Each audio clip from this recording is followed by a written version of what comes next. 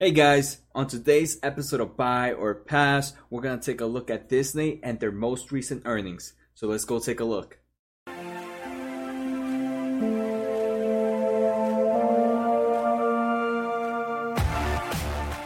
Hey guys, my name's Jose and this is another episode of Buy or Pass. In this series, I will look at the financial documents of a company and decide if I was looking for another investment, would I buy or would I pass? Before we start, don't forget to hit that subscribe button to get info on new episodes and other videos. Like I mentioned earlier, today we're going to take a look at Disney's most recent earning, their second quarter for 2019, which they reported May 8th of 2019. Like always, I went ahead and took a read at their earnings report that they posted on their investors website. I also took a look at the transcript from their earnings call. I read through it all and I highlighted all the key information that I got from their information and from the conference. So hopefully I save you guys plenty of time from reading these documents, and you guys just get to look at the top information. So let's start off with the information they posted on their investors website. We start off earnings per share from continuing operations for the quarter increased 81% to $3.53 from $1.95. That was a huge increase on their earnings per share. They continue, that's how they start off, right? They start off with something big, a big banger, and they continue. The next thing they talk about is Avengers Endgame, which is now the second highest grossing film. I think to this day, right now where I'm posting this, it's still the second highest. Avatar still number one, but it's crazy. It's the highest grossing film of all time in just the first few weeks. And they also mentioned that they're gonna premiere it on Disney Plus starting December 11th. So I'm pretty sure Disney Plus comes out in November. That's in no time. I can't wait to see what they have in stores for there. They also talk about their acquire from 21st Century Fox. And again, this is another big news, especially with them releasing Disney Plus. One thing that I was worried about, even though they do have a lot of material, is just that they would run out of material. But now buying 21st Century Fox, Hulu in that matter, their library has increased dramatically. And here they acquired 21st Century Fox, increases their confidence in their ability to leverage decades of iconic storytelling and the powerful creative engines. Like I mentioned, right? So this is just increasing their library even more, which is a huge plus for Disney Plus, which is where they're heading to.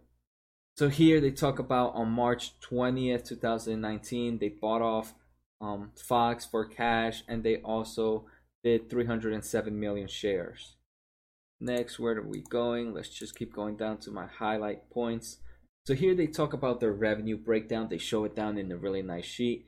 So revenue this year was almost $15 billion. Huge number, but I just wanted you guys to see how it's really broken down.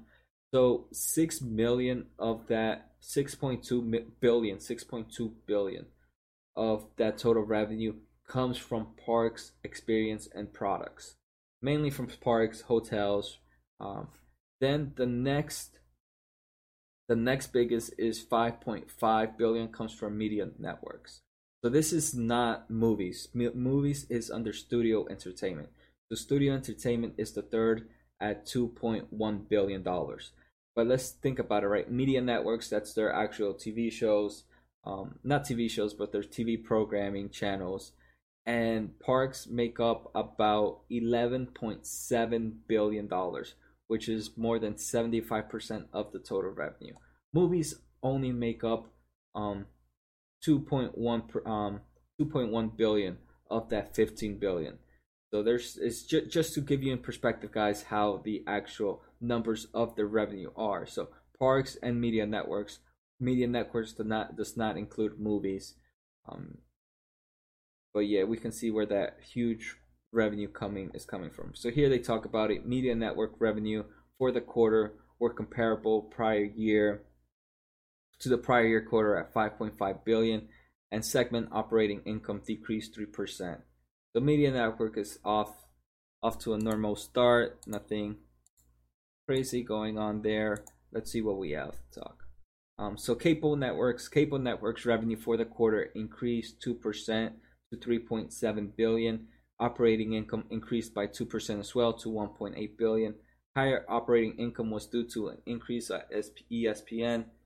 The increase at ESPN was due to higher affiliate revenue, partially offset by increasing programming and production costs and decrease in advertising revenue.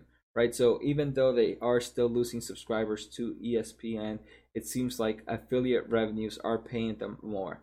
So that's great to see, right? Cable network as a whole, there's still money in there, even though they are losing subscribers. Broadcasting. The next I want to talk about is broadcasting. Let me just follow. So broadcasting revenue for the quarter decreased 2% to 1.8 billion, and operating income decreased 29% to 247 million. Then they talk about what that decrease was about. In operating income, it was due to higher programming costs, lower program sales, and decrease in advertising revenue, partially offset by higher affiliate revenue from the contractual rate increase. Right, so here broadcasting does seem to have lower program sales and higher programming costs, and this is something that keeps being, it happened in their other network and cable network, is a decrease in advertising revenue. So I wonder if this decrease in advertising revenue is that people don't want to advertise in these channels, or is it that Disney as a whole is keeping this advertising space for themselves?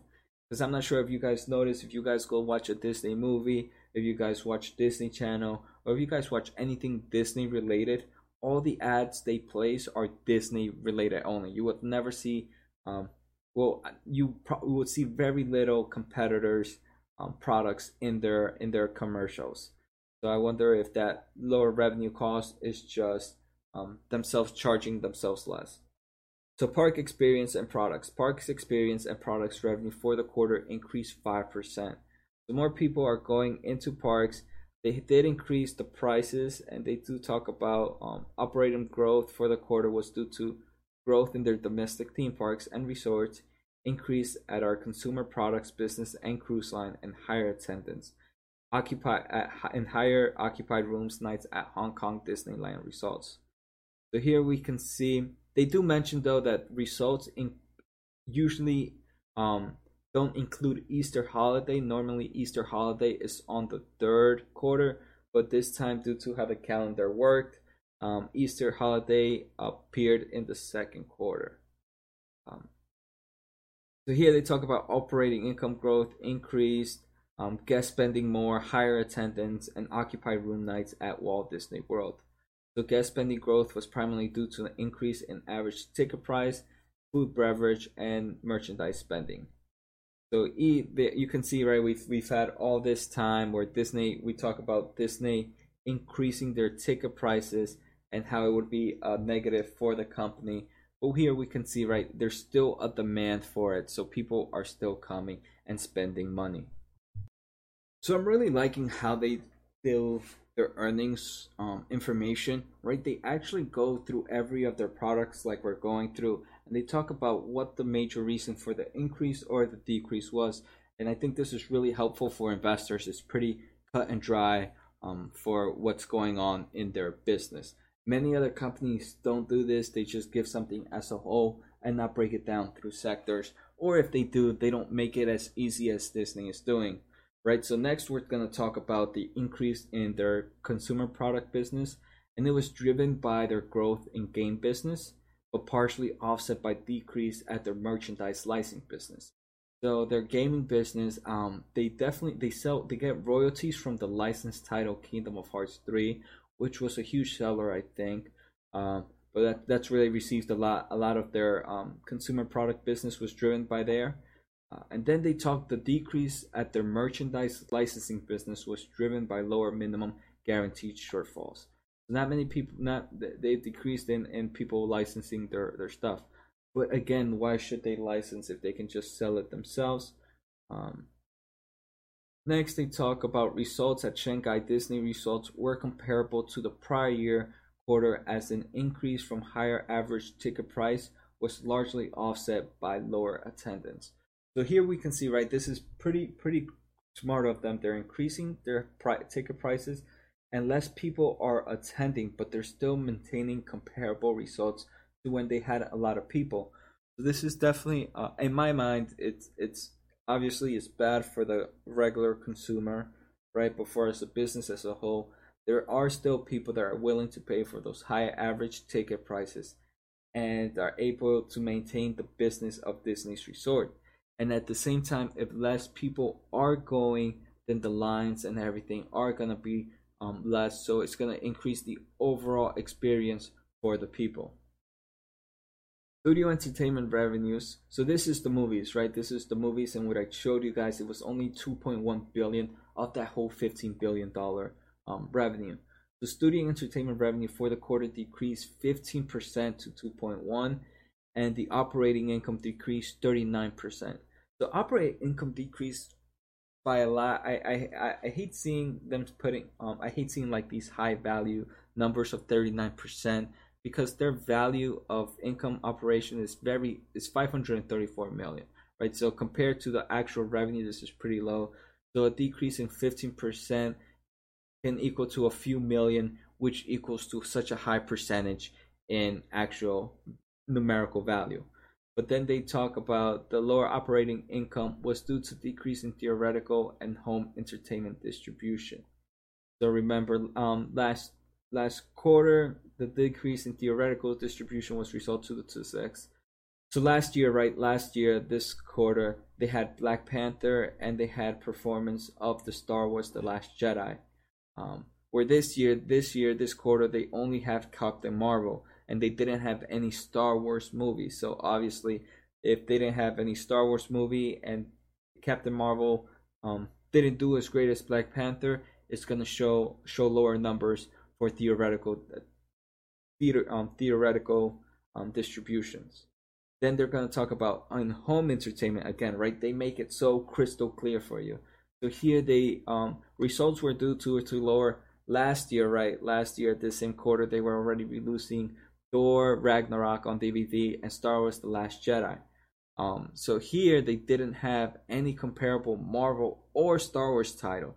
The only significant title they had was Ralph Breaks the Internet, and in which compared to Coco in prior year quarters. But again, there was no real hard hitters this past year, this past quarter, that would have helped them lift up the.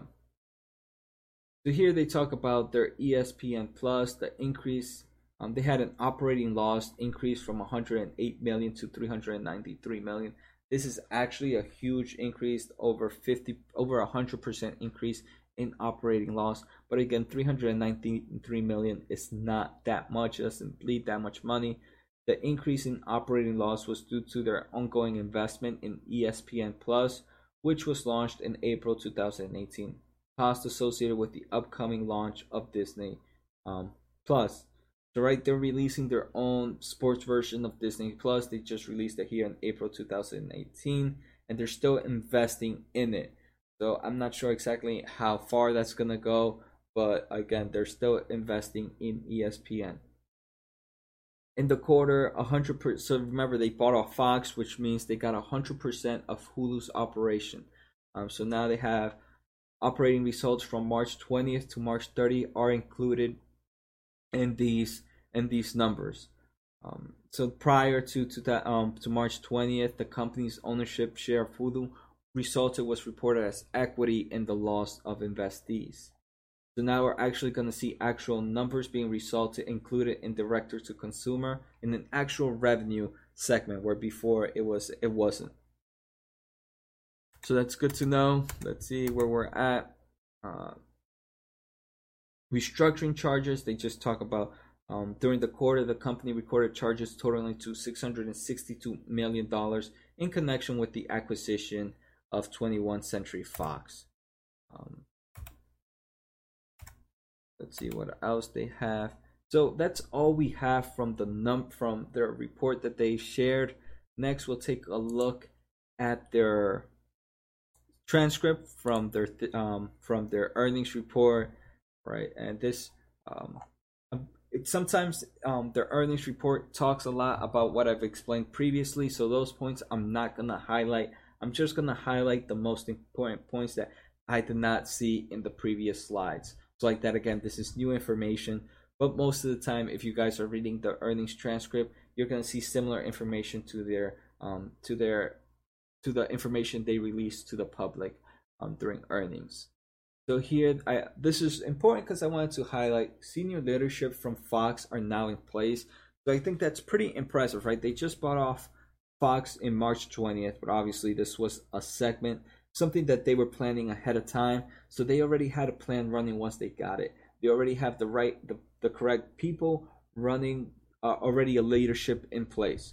So that means they're going straight ahead, and they have everything planned ahead. And it's also pretty good that they have, the second point I highlighted was about Emma Watts from 20th Century Fox is now part of the senior leadership team focused on making movies for theoretical releases.